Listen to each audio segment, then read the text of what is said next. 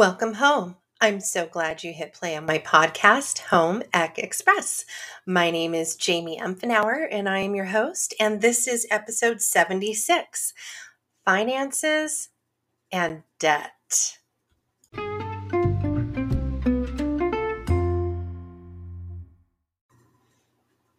Okay, friends, so here we are. It is Memorial Day weekend that we're recording episode number 76.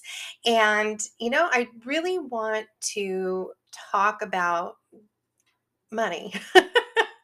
And I know that kind of sounds a little strange, but there's a lot of talk about a potential recession, which is a recession is three consecutive quarters of decreased GDP in the American economy. And so and I'm sure I probably quoted that definition inaccurate. So if somebody out there wants to correct me, I definitely correct me on that.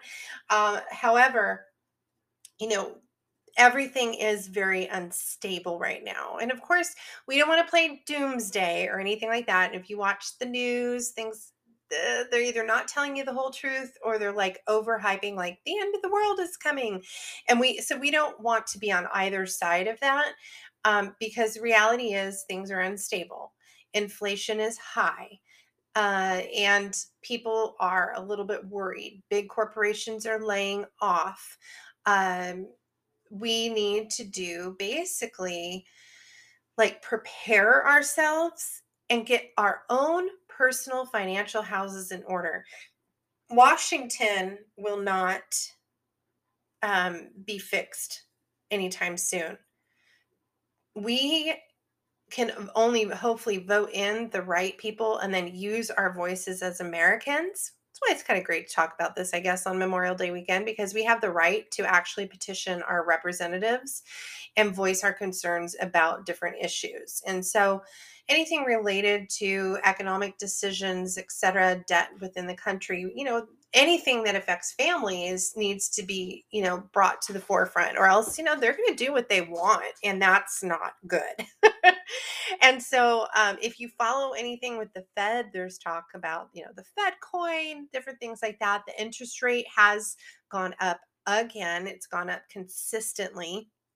And so that raises some issues for families with different situations, whether you're just starting out or if you are an established family, or an individual that has a debt load. So and the reason I want to bring this up, because no matter what the situation is in the country, but especially when we're possibly seeing some rougher roads ahead, is that you need to get your financial house in order. And what usually disrupts your financial situation within your home? Debt, debt, debt, debt. Debt is not good. There are so many people out there who believe that you have to have credit cards, you have to have debt in order to have this great credit rating. And you know what? Who cares about your credit score? Because all that tells somebody who's looking at it is that you're really good at playing the debt game and you've paid it back or not paid it back on time. That doesn't say anything else. You can have $1 million and your credit score means nothing. It will not affect your credit score. So the idea that you have to have a credit score, you can't get a house, you can't get a car, blah, blah, blah, is all a lie. If you want a house with a zero credit score, you can just have manual underwriting. There are lenders that will do, the for cars and whatnot, especially through your local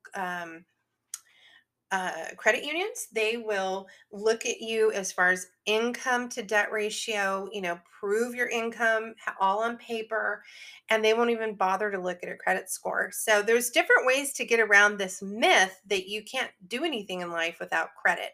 And of course, as my kids will tell you, cash, cash, cash, because I'm always like, well, do you have cash saved up for that? And so I want to give you some stats, though, about debt in America. I mean, this is from Business Insider. The average credit card interest rate in 2020, now, mind you, this has gone up since then, but the average credit card interest rate, 25.7%. So if you bought a pair of shoes for $100, you're paying $125 if you're buying it on credit. And if you do not pay that off and you're just every month you're sending minimum payments in, just remember that compounds. Okay. So you are going to end up paying for those $100 shoes 3 and 4 times over. All right. 25.7% credit card interest rate is the average. And that's low compared to probably what it is right now. Um, the total household slash consumer debt in America, $16.9 trillion. We're catching up with the feds there. All right, that's not a good number. And each average American, if we just spread the debt over, and this is consumer debt. I know there's a lot of times they say, the debt of the United States is this much for each American.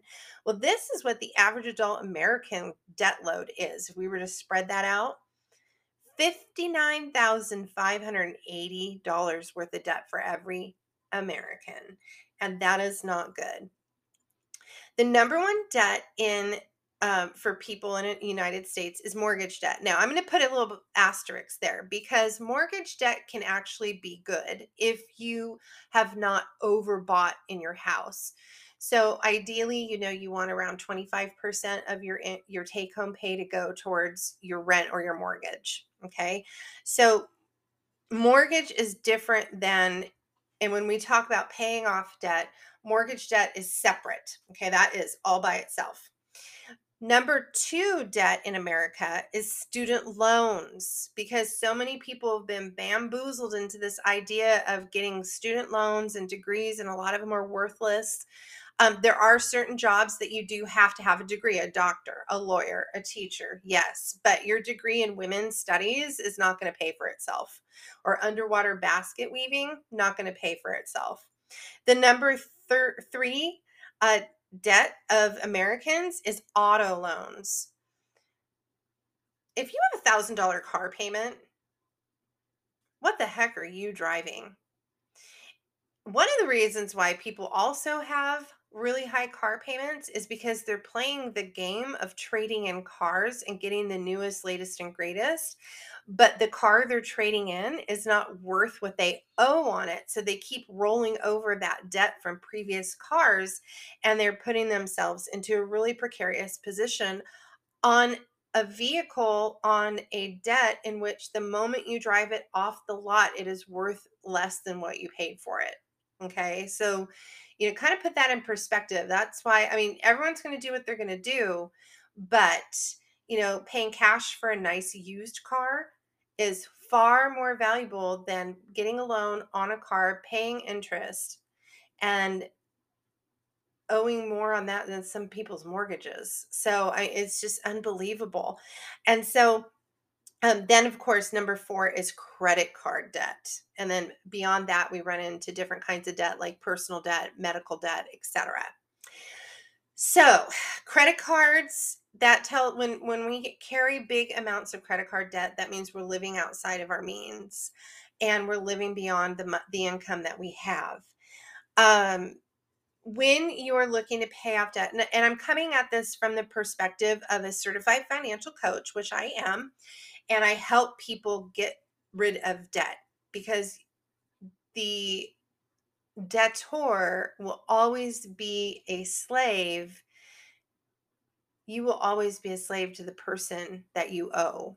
All right. And it is a horrible, stressful way to live. And most people would really like to sleep at night. Okay. And so, getting rid of debt should be a number one priority in getting your financial house in order. You shouldn't make big moves in your life if you're going to go into further debt. We need to get rid of the debt because here's the thing. 66% of Americans would struggle right now to pay for $1,000 emergency, right? So that could be like the tires blew on your car or your washing machine had a part go out, a medical bill, things like that. And so we want to put ourselves in a position where an emergency is no longer an emergency, but just kind of a nuisance or an inconvenience. And it's really important that we take that perspective of trying to clean up our financial house. So first of all, $1,000 set aside in a little savings account is incredibly important, because as you are trying to get rid of debt, you want to have that put aside for those what ifs that could happen, right? The tire, the window, the refrigerator, whatever. And then your goal is to basically create what we call the debt snowball. Some of you, if you're familiar with Dave Ramsey, you definitely know what I'm talking about. And you put your debts in order from smallest balance to biggest balance, and you start chunking away at that small one first, and you build momentum like a snowball or an avalanche, really, right? And the sooner that you do that and you start really grinding on the debt, you will start to feel freedom like you haven't ever felt before. And that will help you if financial hardships do hit, like in 2008. We had a 2008, 2009. I mean, there was some families that lost everything, and it puts you in a better position to be able to not just survive, but also be able to help others when hard times come. And that is all part of being self sufficient. You can't be self sufficient if you are a slave to debt, because no matter what, debt will always win. It will own you until you get rid of it. So instead of worrying about your credit score, all of that kind of stuff, it's so important that you simply focus on getting rid of debt and putting yourself on a budget. 7 out of 10 married couples don't even do a budget consistently. And so, it's May 28th, it's Memorial Weekend. That means we have a few days until June hits. Right now is the perfect time to work on your June budget. Most of the time, you have a rough idea what your income is going to be and what your outgo is going to be. And I always teach my kids, my students, my coaching clients to do what's called a zero-based budget. So it's your net income less everything that goes out: expenses, food, groceries, bills, except debt payments, minus that equals zero. So basically, you give every dollar that comes in a name and a job. So if it's, coffee, or if it's a debt payment or the electric bill, everything is tracked. And you give yourselves budgets, and you visit it regularly throughout the month. Because here's the other thing: a lot of people think, oh, I've made a budget. Okay, yay, beginning of the month, made a budget, paid some of my bills, and that's it. I don't have to do anything else. And that is further from the truth as it should be, because you have to do